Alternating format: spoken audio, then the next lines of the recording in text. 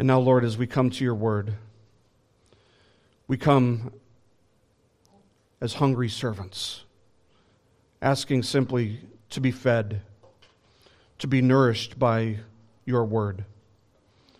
We pray, O Lord, that Christ would be glorified as we study your word, and that, again, our hearts would be turned more fully unto him. As we consider him, as we consider his countless perfections, we pray, O Lord, that you would show us our need for him. And we pray that you would show us the way that he meets every need that we have. We pray that you'd save our children, and that the gospel seeds that are planted today in time would bear fruit.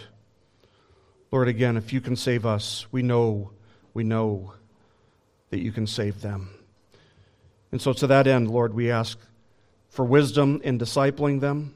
We pray for their ears to be open to your word, and for our ears to be open to your word as well. Give us ears to hear and eyes to see the glorious truths of your word.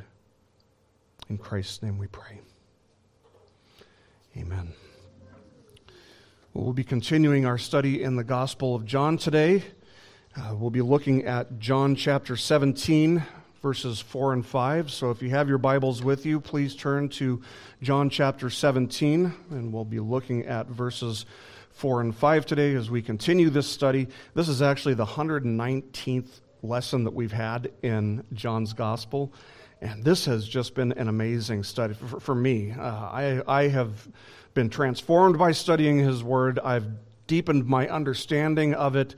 It has just been so good for me, and I pray that it has been as much of a blessing for you as it has been for me. But today we'll be looking at John chapter 17, verses 4 and 5. As Jesus comes to a close in this first section of his, what we call his high priestly prayer. The reason we call it his high priestly prayer is because as you look at this chapter, as you look at the outline of this chapter, you would see that it corresponds exactly with the requirements of the high priest from Leviticus chapter 16, where the high priest was to pray for and consecrate himself, then he was to pray for the priests who were under him, and then he was to pray for all of the assembly. And in this sense, Jesus follows this pattern. He prays for himself. We're going to be ending that prayer today. But after that, he moves on to praying for his disciples, for the 11 disciples. And after that, he prays for those who would believe as a result of their testimony. That is, he's praying for the church throughout the age which was to come. Now, every Christian, every one of us, should long to hear the words spoken to us by Christ, "Well done, good and faithful servant."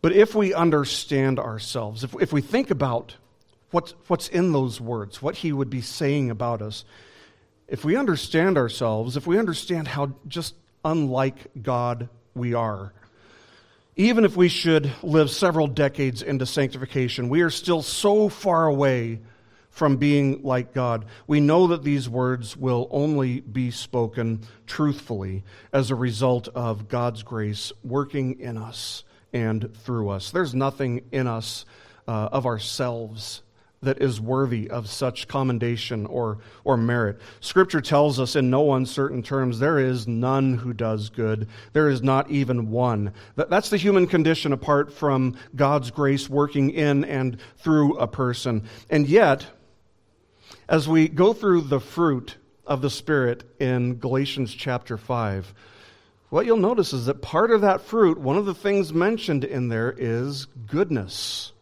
Goodness. It's only and it's entirely because of God's grace that any good might be found in us. That's why it's a fruit of the Spirit. The Spirit must produce that goodness in us.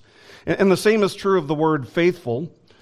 It's not in and of ourselves something that's inherent to us. What faith we have is a gift from God, not of ourselves, lest any should boast, as we read in Ephesians chapter 2, verses 8 and 9. So when we hear the words, "Well done, good and faithful servant," it'll actually give us nothing to feel prideful about in and of ourselves, because if we did anything worthy of God's commendation, it's entirely because of His grace and the work that He did by His grace in us and through us in this life. And I think that when we do hear those words, "Well done, good and faithful servant," that it'll be a moment in which we see and know God's grace and glory like we never have before. To hear those words, however, will give us a moment of unparalleled satisfaction, a satisfaction that we have never felt in this world. However, we all must live in light of the reality that whatever we do for the glory of God in this life, we could have done more. And whatever we did do, we could have done better. Could we have shared the gospel with just one more person? Of course. Could we have sinned one fewer time, one less time? Undoubtedly. Could we have been more committed to doing everything that we do for the glory of God? Of course. We realize that Christ is the one who lived up to God's standard. Only He could say no to all those questions, in all honesty. As for us, Richard Phillips notes in his commentary correctly. He says, quote, "Nothing we do in this life merits true and ultimate satisfaction, since none of our works is perfectly good." End quote. But praise be to God, that cannot be said of Jesus. Jesus is able to be ultimately and eternally satisfied with the work that He accomplished on earth, because what He did perfectly. He did what He did not only with the right motivation, but He did what He did without ever once, for even 1 nanosecond, doing something with sin involved. His works were never, ever corrupted by sin. Only He did what He did without falling short of God's holy, perfect, righteous standards. The story is told of a Puritan who said to those who were gathered around him as he laid on his deathbed, "All the sin that I have committed I cast into a burning pile, and with the good that I have done I do the same. Unlike Christ, all of my best work was marred by sin." But he knew, as we must know, he knew that as Jesus prayed in the presence of His disciples, this wonderful prayer that we find in John chapter 17, that we refer to as the high priestly prayer, he knew that he was able to look back on his life on earth, to look back at the work that he had accomplished and was about to complete with only a few hours of time left before he would be on a cross, and to have a perfectly clean and content conscience about the work that he had done in this world. His work had never once been marred by sin. And there was no good that he had come to accomplish which he had left unfinished or neglected. And so today, as we come to the glorious conclusion of this first section of Jesus' high priestly prayer, the section in which he prayed for and consecrated himself as he prepared to offer himself as the once and for all sacrifice for sin on behalf of all who we saw in verse 2 had been given to him by the Father. This section of the prayer started in verse 1, chapter 17, verse 1, with a prayer that the Father would glorify him, but only that he would be glorified in order that the Father would be glorified in him.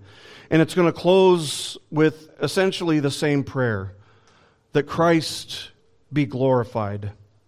See, whatever we don't do for the glory of God is sin, and everything that Jesus did was for the glory of God. That was the highest priority in Jesus' mind as he prepared to present himself as the once and for all sufficient sacrifice for sin. But the point of this passage that we come to today is that because Jesus completed the work that he was sent to accomplish and did so without sinning, we can trust him to be faithful to his promise to save his people. Let me say it again. Because Jesus completed the work that he was sent to accomplish, and because he did so without sin, we can trust him to be faithful to his promise to save his people. So, knowing that his work was about to be completed within only a few hours' time, and resolved to finish the work that he came to accomplish without sinning, Jesus now prays confidently.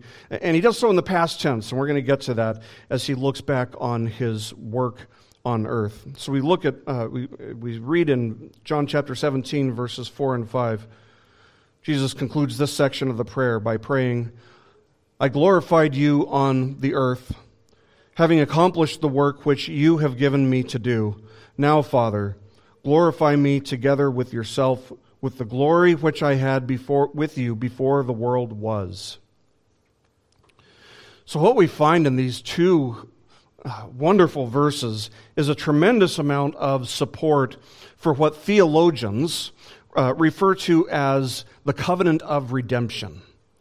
The covenant of redemption. Jesus didn't only come to live a perfect life. He didn't only come to set an example for us to follow in. That's kind of a secondary reason that he came. No, he prays here about a specific purpose, a mission that explains why he had to condescend, why he had to take on flesh, why he had to live a perfect life and die a sinner's death.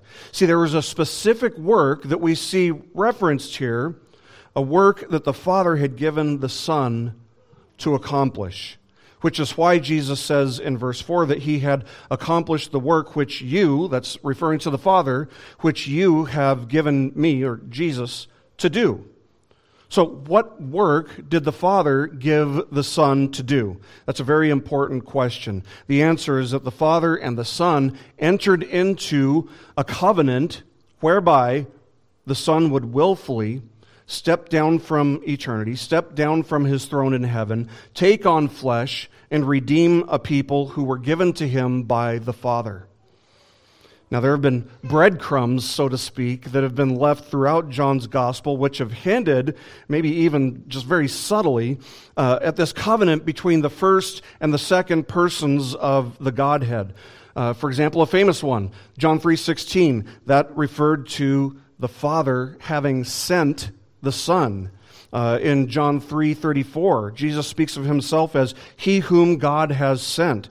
In chapter 4, verse 34, Jesus said, my food is to do the will of him who sent me and to accomplish his work. In chapter 5, verse 23, Jesus said, he who does not honor the Son does not honor the Father who sent him. So we see this theme over and over again throughout John's gospel. Jesus was sent to accomplish a specific task, a work. But one of the things that I want us to see is that this covenant of redemption isn't only found in John's gospel, rather it's found throughout the scriptures. In Psalm 2, Psalm 2 refers to it. We read a summarization of the terms of the covenant that the Father had established with him. In Psalm 2, verses 7 to 9 of Psalm 2, we read, he said to me, you are my son, today I have begotten you. Ask of me, and I will surely give the nations as your inheritance, and the very ends of the earth as your possession.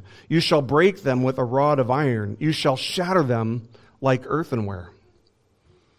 Those are the terms of a covenant, an agreement, that if the Son asks him, this is what the Father will give him. We read of this covenant of redemption in Isaiah 53, verse 10, where we read, but the Lord was pleased to crush him, putting him to grief, if he would render himself as a guilt offering. Notice the conditional clause there. If he would render himself as a guilt offering, he will see his offspring, he will prolong his days, and the good pleasure of the Lord will prosper in his hand. So we see the conditions, and we see the reward. Now, some may say, I've read Scripture 100 times and I've never seen any reference to this covenant of redemption. But it's there. It's clearly there. It may not be referred to or discussed by name, but neither is the Trinity. And yet, who's going to deny that the Trinity is absolutely found in the pages of Scripture? So is the covenant of redemption. The reason that we are saved is because the Father and the Son entered into a covenant whereby anyone, would be saved, whereby if anybody's going to be saved, this is the only way, by this covenant of redemption. So when did this happen? When was this covenant established? When did the Father establish the terms and conditions of this mission? The answer is in eternity past. If we can even begin to wrap our minds around a term like eternity past. St. Augustine was once asked by an unbelieving skeptic, what was God doing in eternity past? And St. Augustine responded to him kind of tongue-in-cheek. He said back to him, God was creating hell for curious souls. And I don't think he was being serious, but he was making a serious point. And that point is that it is very unwise, it's foolish to speculate about God's activity in eternity past, especially when we as finite beings can't even really even begin to wrap our minds around a concept like eternity past. But without entering into speculative territory, the Bible does have quite a bit to say about some of the things that God did before He created.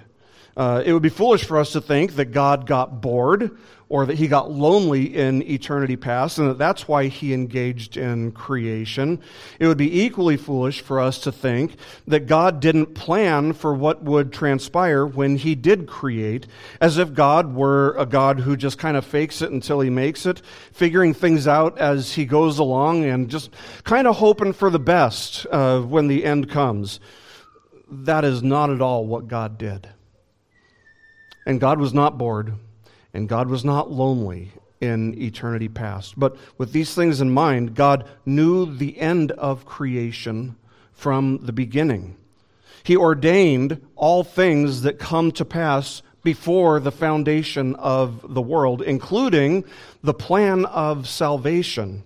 Listen to what we read in Hebrews chapter 13, verse 20.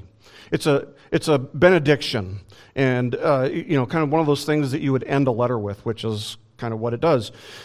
There we read, "Now the God of peace, who brought up from the dead the great shepherd of the sheep through the blood of the eternal covenant, even Jesus our Lord, equip you in every good thing to do His will, working in us that which is pleasing in His sight, through Jesus Christ, to whom be the glory forever and ever. Amen."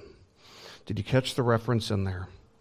About the great shepherd of the sheep being brought up from the dead by the blood of the eternal covenant.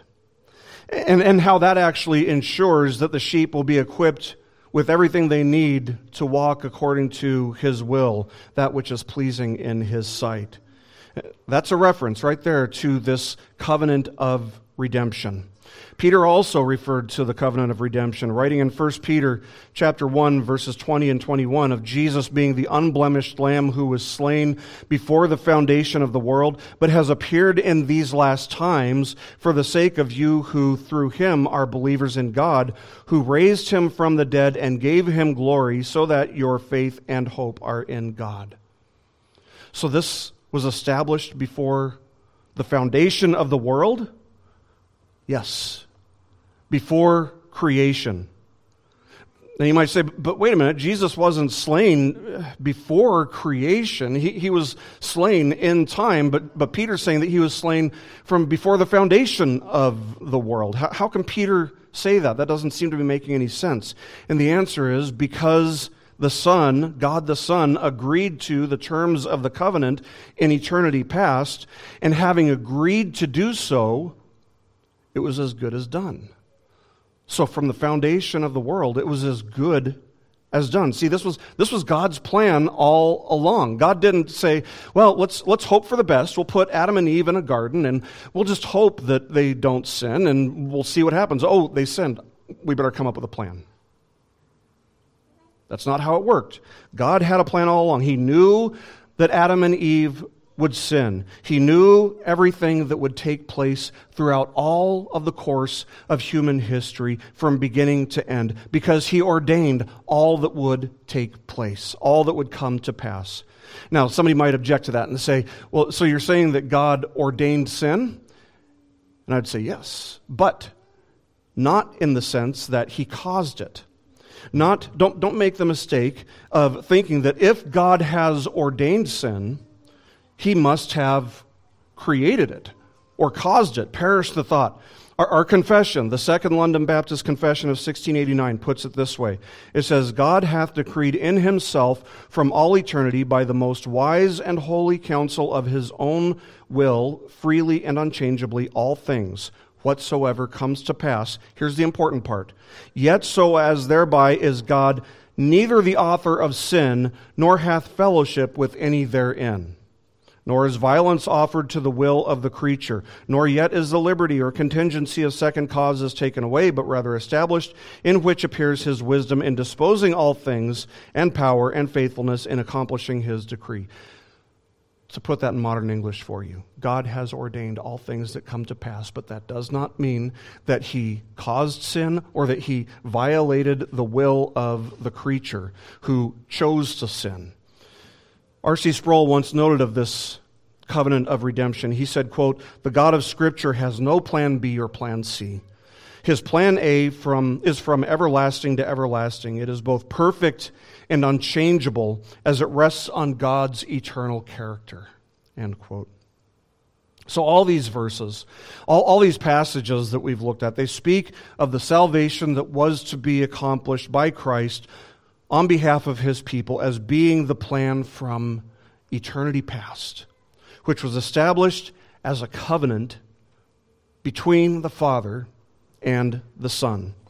The work that the Father gave to the Son, the work that the Father gave to Christ, involved three very specific things. First of all, it involved that the Son would take on flesh and be born of a virgin.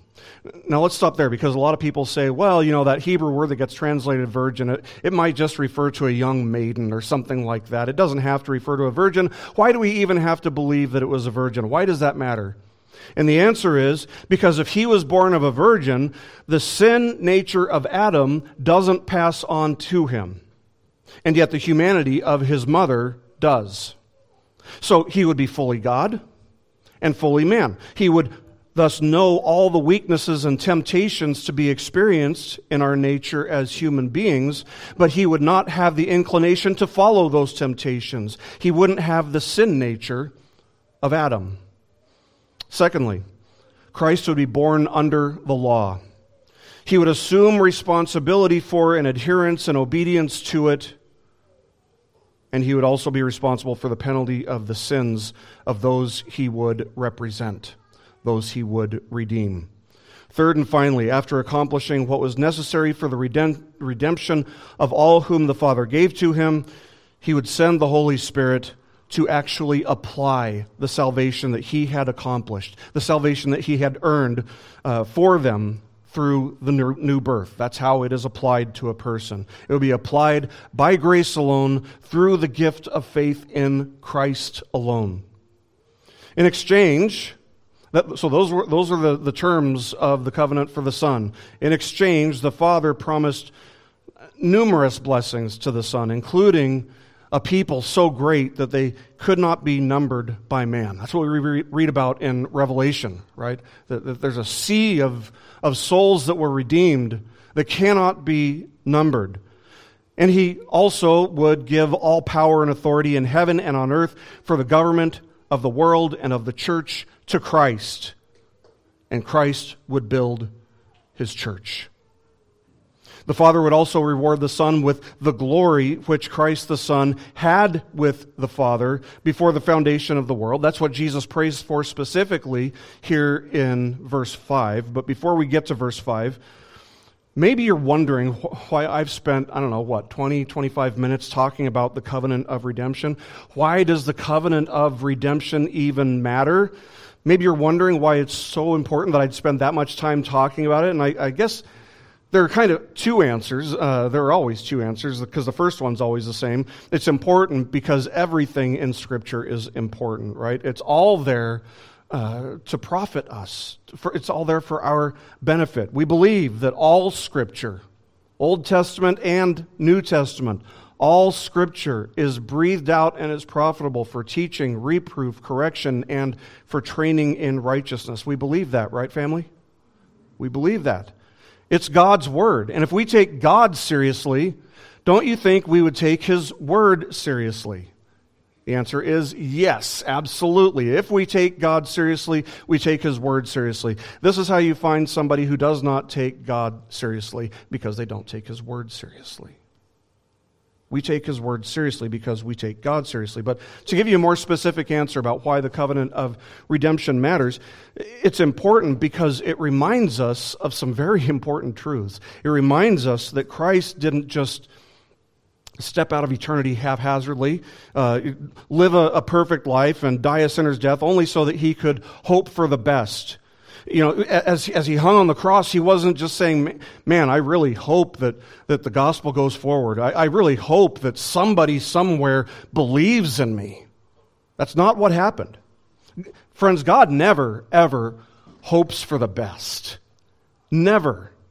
He knows all things. If God is all-knowing, how can He just hope for the best? No, He knows the end from the beginning. He's unchanging. He's not learning. He knows all things. He doesn't just hope for the best. The salvation of His people doesn't depend on the brittle foundation of human reason or human acceptance. If you're in Christ, let me tell you why. If you have believed in Christ, it's because God loved you first. That's what John says in 1 John, right? We love because He first loved us. If you're in Christ, it's because God loved you, and that He loved you so much that He made specific plans to save you. He not only ordained that you would be saved, but He orchestrated when. He orchestrated how. He orchestrated who you would hear preach the gospel, and that you would believe, that the Holy Spirit would apply Christ's redemption individually to you. He planned this from eternity. So great is His love for you that it's accurate to say that His love for you actually has no beginning and it has no end. He has an eternal love for you. And that's what we find in the covenant of redemption. That's what we're reminded of by the covenant of redemption. Now, if you even can begin to grasp that kind of love, I don't believe that a person can remain thankless or ungrateful to Him. How can we not live our lives in the light of this great love, of this salvation so great? How could we not hate the thought of returning to the darkness that we were born into? He has loved you, and He has made every plan and provision to prepare to bless you and to keep you and to grow you in the likeness of Christ. And He did this from eternity past. It's something that is just mind-blowing. Our minds can't completely grasp it. How can a person grasp this, though, only to turn around and live their life as if they don't belong to Him? If you can even begin to grasp this, how can it not change everything? Everything that you love, everything that you hate, everything that you aspire to. I don't believe a person can if you begin to grasp this. Now, I'm not saying that a person who just begins to grasp this isn't going to sin, because you will. You will sin, and you'll sin repeatedly. In fact, you'll sin every day. In fact, you sin every nanosecond of your life because you don't love God with all of your heart, soul, mind, and strength, and you don't love your neighbor as yourself. None of us do. The only person who did that was Jesus. Only Jesus is sinless. Every moment of our existence, we fall short of the greatest commandment. So I'm not saying that you won't sin. What I'm saying is that you will quickly learn to hate your sin, and you will learn to desire to run from your sin.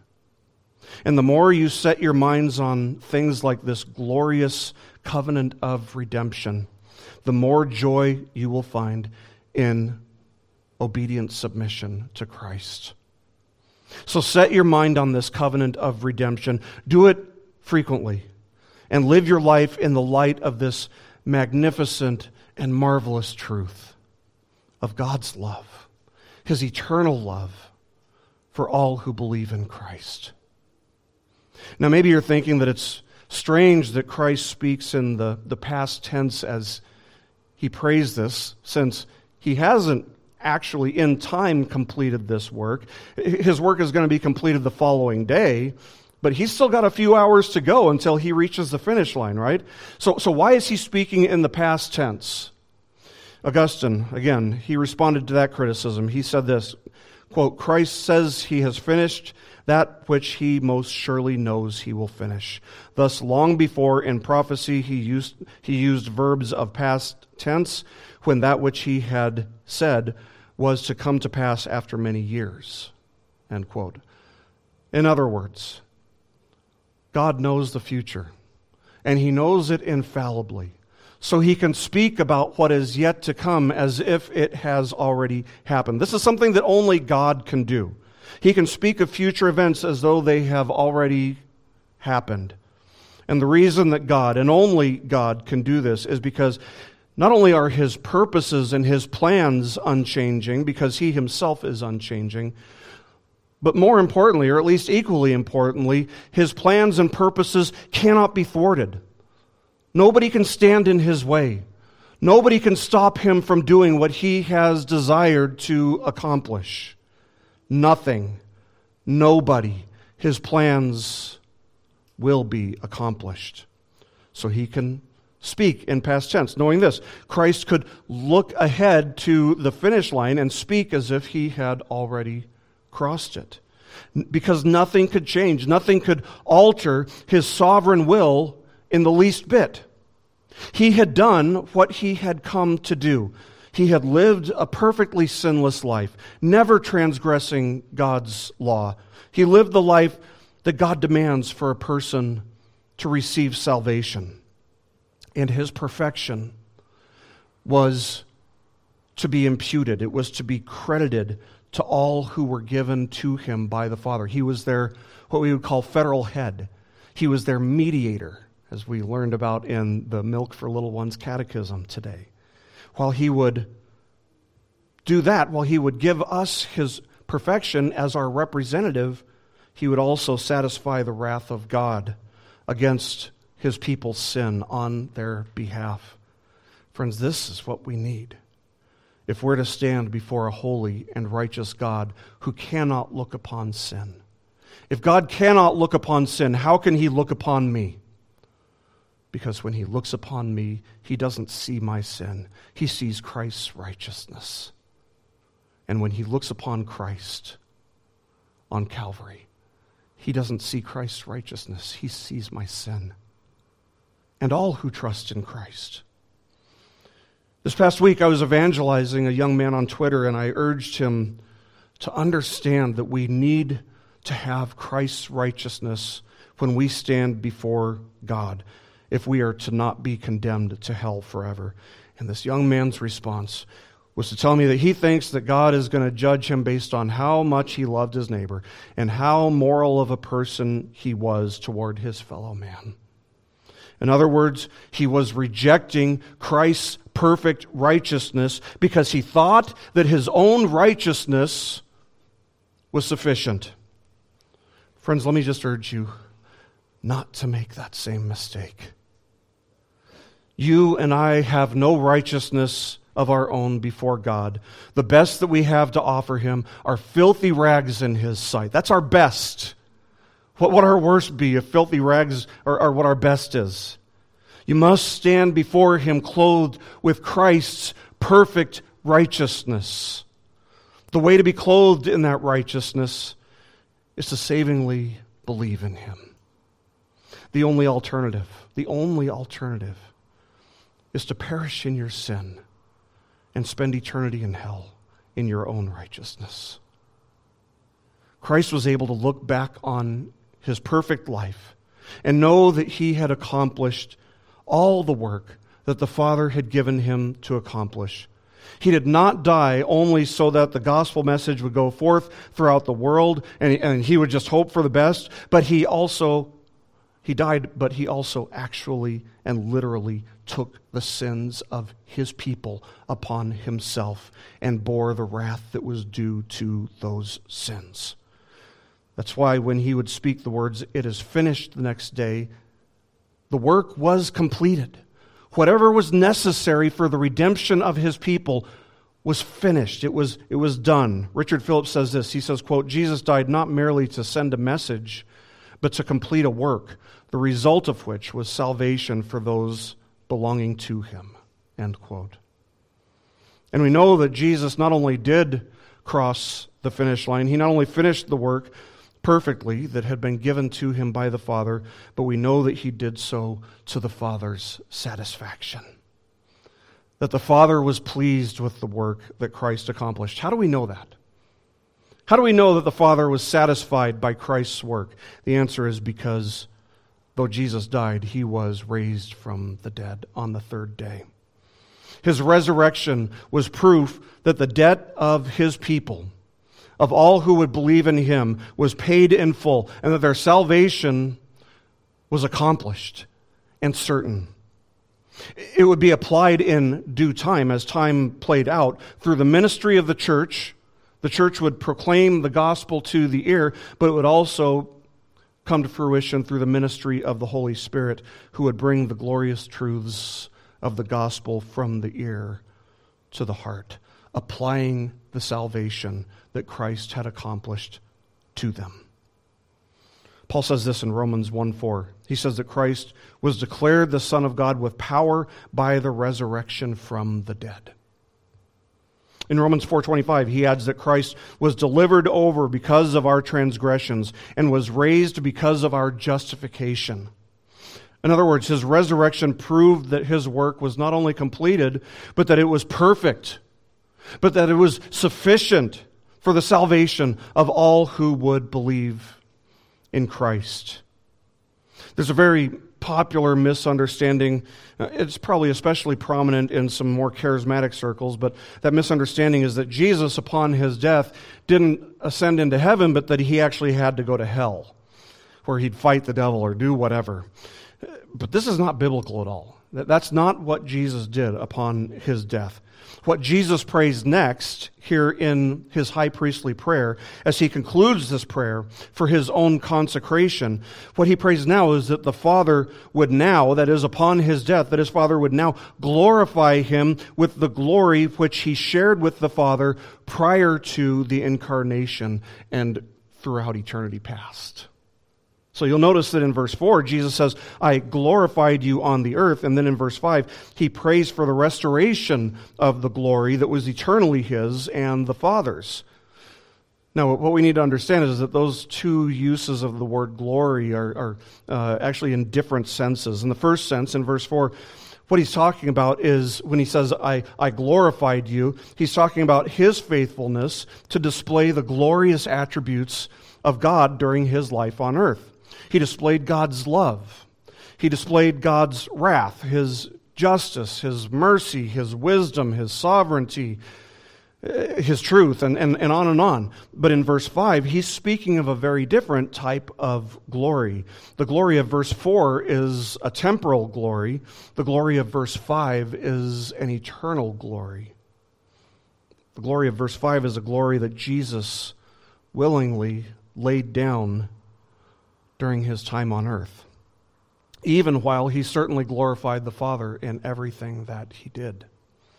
This eternal glory that Christ is asking to be restored unto him is the kind of glory that's described in Psalm 104, verses 1 and 2, which says of God, "O Lord my God, you are very great. You are clothed with splendor and majesty, covering yourself with light as with a cloak." That's speaking of God's glory and how He's dwelling within that glory. The glory surrounds him. The Bible speaks elsewhere of this light. Paul says in 1 Timothy 6:16 that God dwells in unapproachable light, whom no man has seen or can see. When Moses came down from the meeting with the Lord on Mount Sinai, you remember what the people did? They said, "Moses, cover your face. It's too bright. We can't look at you." Why? Because the brightness on his face was a reflection of the glory of God after meeting face to face with the Lord. This is what we refer to as the Shekinah glory. It's the unapproachable, unfathomably bright light. This is actually the glory that's spoken of in the new heaven and the new earth, described in Revelation chapter 22, verse 5, which says, "And there will no longer be any night, and they will not have need of the light of a lamp nor the light of the sun, because the Lord God will illumine them." How? With the presence of His own glory in their midst. That's how. This is the glory that Christ prays to have restored unto Him as His reward for accomplishing His work on earth. And this glory was indeed restored to Christ. How do we know? Well, first of all, because He prayed for it. And everything that He prayed for in this chapter, He received. But more specifically, listen to what the Apostle John describes in Revelation chapter 1, verses 13 to 16, as he describes his vision that he received on the island of Patmos of Christ in glory. He writes that Jesus was clothed in a robe reaching to the feet and girded across his chest with a golden sash. His head and his hair were like white wool, like snow, and his eyes were like a flame of fire. His feet were like burnished bronze when it has been made to glow in a furnace, and his voice was like the sound of many waters. In his right hand he held 7 stars, and out of his mouth came a sharp two-edged sword, and his face was like the sun shining in its strength. You get this idea that John doesn't have the words to fully describe how bright this light was, how glorious Christ was in His glory. This vision proves for us that this prayer was answered in the affirmative. The prayer that Christ is praying here in verse 5 of John chapter 17 was answered affirmatively. The Father did restore this glory to the Son upon His ascension into heaven, where He's now seated at the right hand of the Father, reigning over His kingdom, which is not a kingdom that's of this world. One of the things that we see here in verse 5 also, and this is important, is that Jesus shared this glory with the Father throughout all of eternity past. Before the world was, before anything was created, before there was time, before there was space or matter. Now, the Jehovah's Witness cult, anybody ever have them come to your door? Yeah, they go to doors. They've even come to our door, believe it or not. They run away before long, but they do come sometimes. A couple of years ago was the last time they came, but they'll say that Christ was not God. They'll say that, instead, what they'll say is that Christ was an angel, Michael, right? That He was a created being. But does the Bible ever describe God sharing His glory with an angel? No. Now, what we read in Isaiah chapter 42, verse 8, is God saying, "I am the Lord, that is my name. I will not give my glory to another." Now, if God won't give His glory to another, and yet Christ tells us that He shared this glory with the Father before time, there's only one conclusion. It means that Jesus is God in the flesh. He's not an angel. He's not a created being. He is eternally God, who took on flesh and yet was still God. See, Jesus didn't just start being God when He took on flesh. No, he temporarily laid down His glory in order to become like one of us, but He was fully God in eternity past. He became eternally God and fully man. Fully God, fully man. Not just like a man, by the way. No, He literally took on our nature without taking on the sinful inclinations, the sinful fallenness of our nature, so that He could be our perfect mediator, reconciling us to God. As Paul writes in Romans chapter 5, verse 19, as through the one man's disobedience, the many were made sinners, that's talking about Adam, who was the first federal head. In other words, he was the first mediator, the first representative of a group of people. Everybody born according to the flesh. So, As through the one man's disobedience the many were made sinners, even so through the obedience of the one, that's Christ, the many, that's us, will be made righteous. Who's the righteous? Who's going to be made righteous? We will be, through Christ's obedience. Now, as Jesus concludes this prayer, what we know is that he was faithful to complete this work. We're reminded that only God is able to provide what God requires. And that in Christ, he was not only able to provide what he requires, but he was willing. And not only did Christ accomplish the work that was given to him by the Father, but God the Father was pleased. He was satisfied with the work of the Son. The question here is, are you? Are you satisfied by Christ's perfect life? As you consider God's demands that if we're to enter into his presence, we must be as pure and as clean and as holy and as righteous as he is, what do you think of that as it pertains to your life? And as you consider that Christ alone has lived a sinless life and that he completed the work that's necessary for our cleansing from sin and for our salvation, are you satisfied? Are you as satisfied as the Father was with Christ's perfection? Or do you think that you can add something to it? Are you finding yourself even tempted to chase after a lesser glory, like the glory of fame or money or things of this life which just come and go like a flickering candle in the wind? More importantly, friends, as you consider your life, are you completely convinced that it's a far cry, that your life is a far cry from being sufficient to satisfy God's demands of perfect righteousness on your own? See, your greatest need is not to do something to satisfy God. Whatever good and whatever faithful work you do, it will always be marred by sin, even your best deeds to some degree or another. No, our greatest need is to be satisfied by what Christ did on our behalf so that we can be satisfied in Christ and for him to reign in our lives.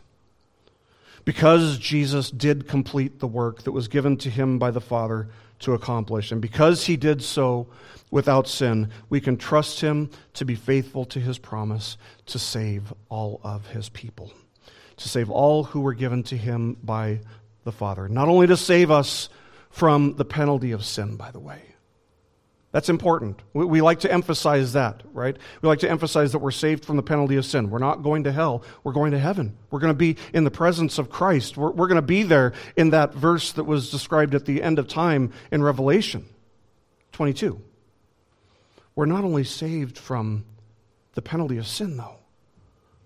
We're also saved from its power. We're saved from its penalty and from its power. That's what we refer to as sanctification, but we're also one day going to be saved from the presence of sin.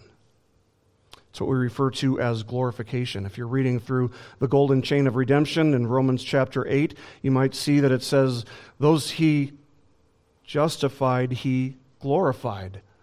Speaking in past tense, even though it was to come. What does that mean? It means it's certain. It means it is as sure as already being done. We will experience freedom from the presence of sin one day. We will experience God's glory in a way that will not only satisfy us temporally here, but will eternally satisfy us. That's why it's something that's spoken of in past tense in Scripture, because God is always faithful to his promises, and he is faithful to his covenant of grace. So it's as good as done. Those he justified, he tells us, he glorified. Past tense, because God is always faithful and trustworthy. And so may you find your greatest satisfaction in life in Christ. And may that drive you to living for and to glorifying Christ in all that you do as your King and Redeemer. Let's pray.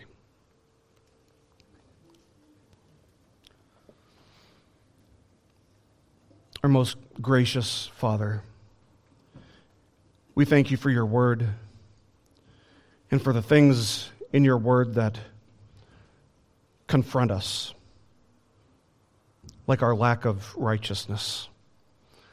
The fact that on our own we could never stand before you without being condemned on our own. And yet you sent your only Son, the second person of the Trinity, to live the life that we were supposed to live, the life that you demand, a sinless life.